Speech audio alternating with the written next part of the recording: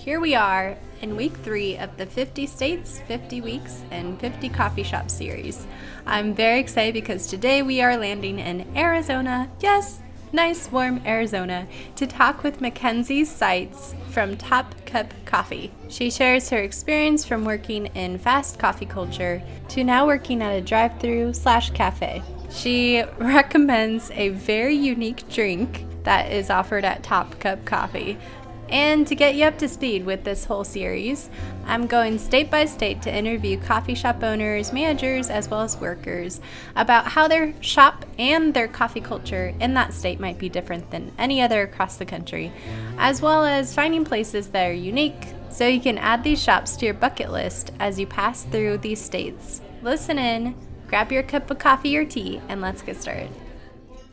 I'm Mackenzie Seitz, and I work at Top Cup Coffee. I'm the assistant manager, and then I also run all of the marketing and social media. So I do the photography, graphic design, like photo editing, all that. And then I'm also the one posting and interacting with people online. And then I also help within stand as the assistant manager. So we opened about a year ago. It was last December 8th. So I've been with them. I kind of helped open and everything, and then I've just moved my way up into this position. Been around for about a year, and it's in an area that's growing as well. So we've kind of just grown with the community, which is really cool.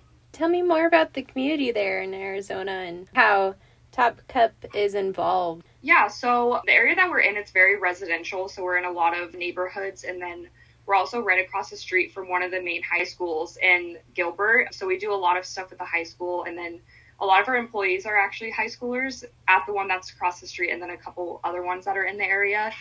We're going to start doing a live band from the high school on our patio because we have a pretty big outdoor space as well. Done a couple, we call them booster clubs, where we do fundraising and donations to the athletic group. So we've done it with the band, the dance teams, and then we're starting to try to get into basketball, football, and all of that. But yeah, it's a pretty tight-knit community, and we were the first business other than like a gas station that's been in this area. So it's kind of cool that we're now where people come work from home because of COVID, and then they come after school. We have before and after school rushes with both kids and then parents picking up them going to work. It's nice to have that rhythm in place too, pre and post work, as well as pre and post school for the parents. Right. As a place to come and together. How have you seen coffee in Arizona being different than other states, or is it the same?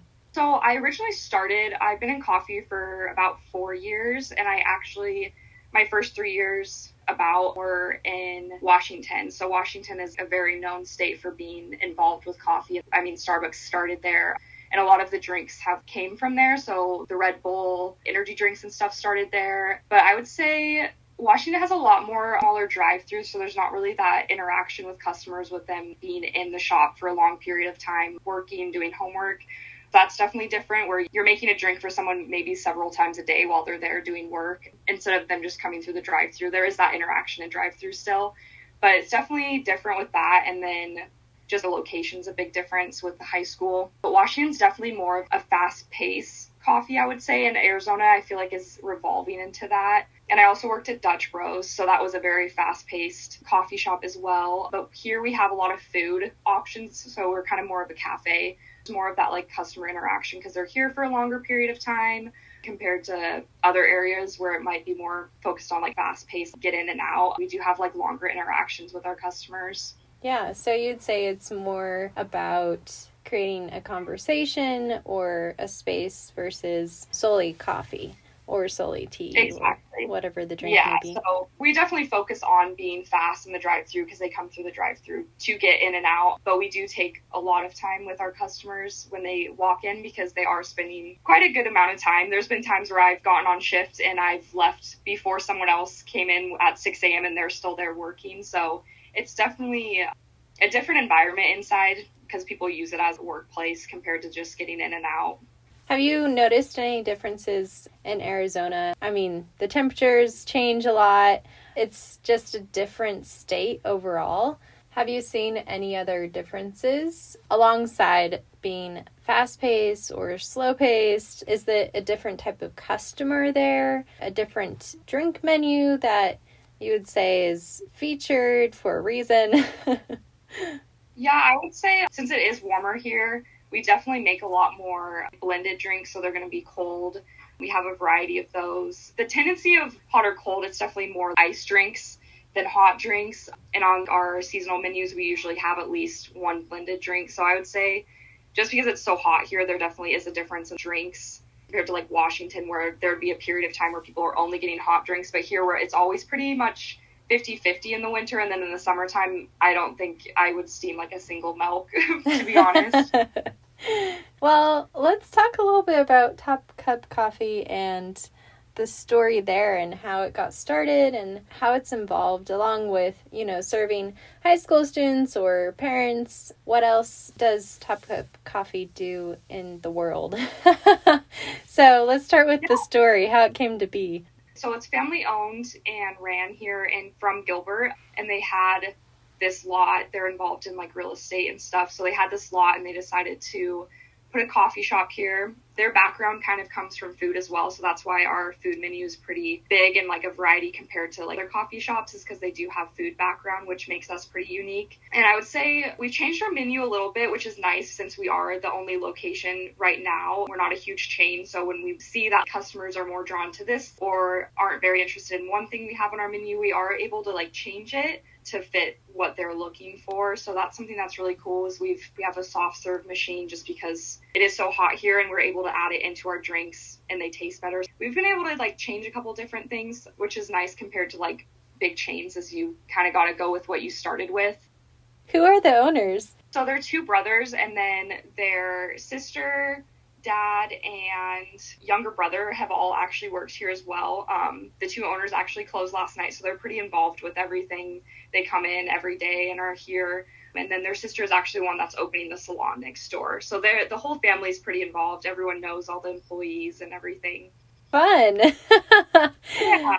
Fun and probably a bit chaotic. Yeah, they have a pretty big family, but everyone knows everyone.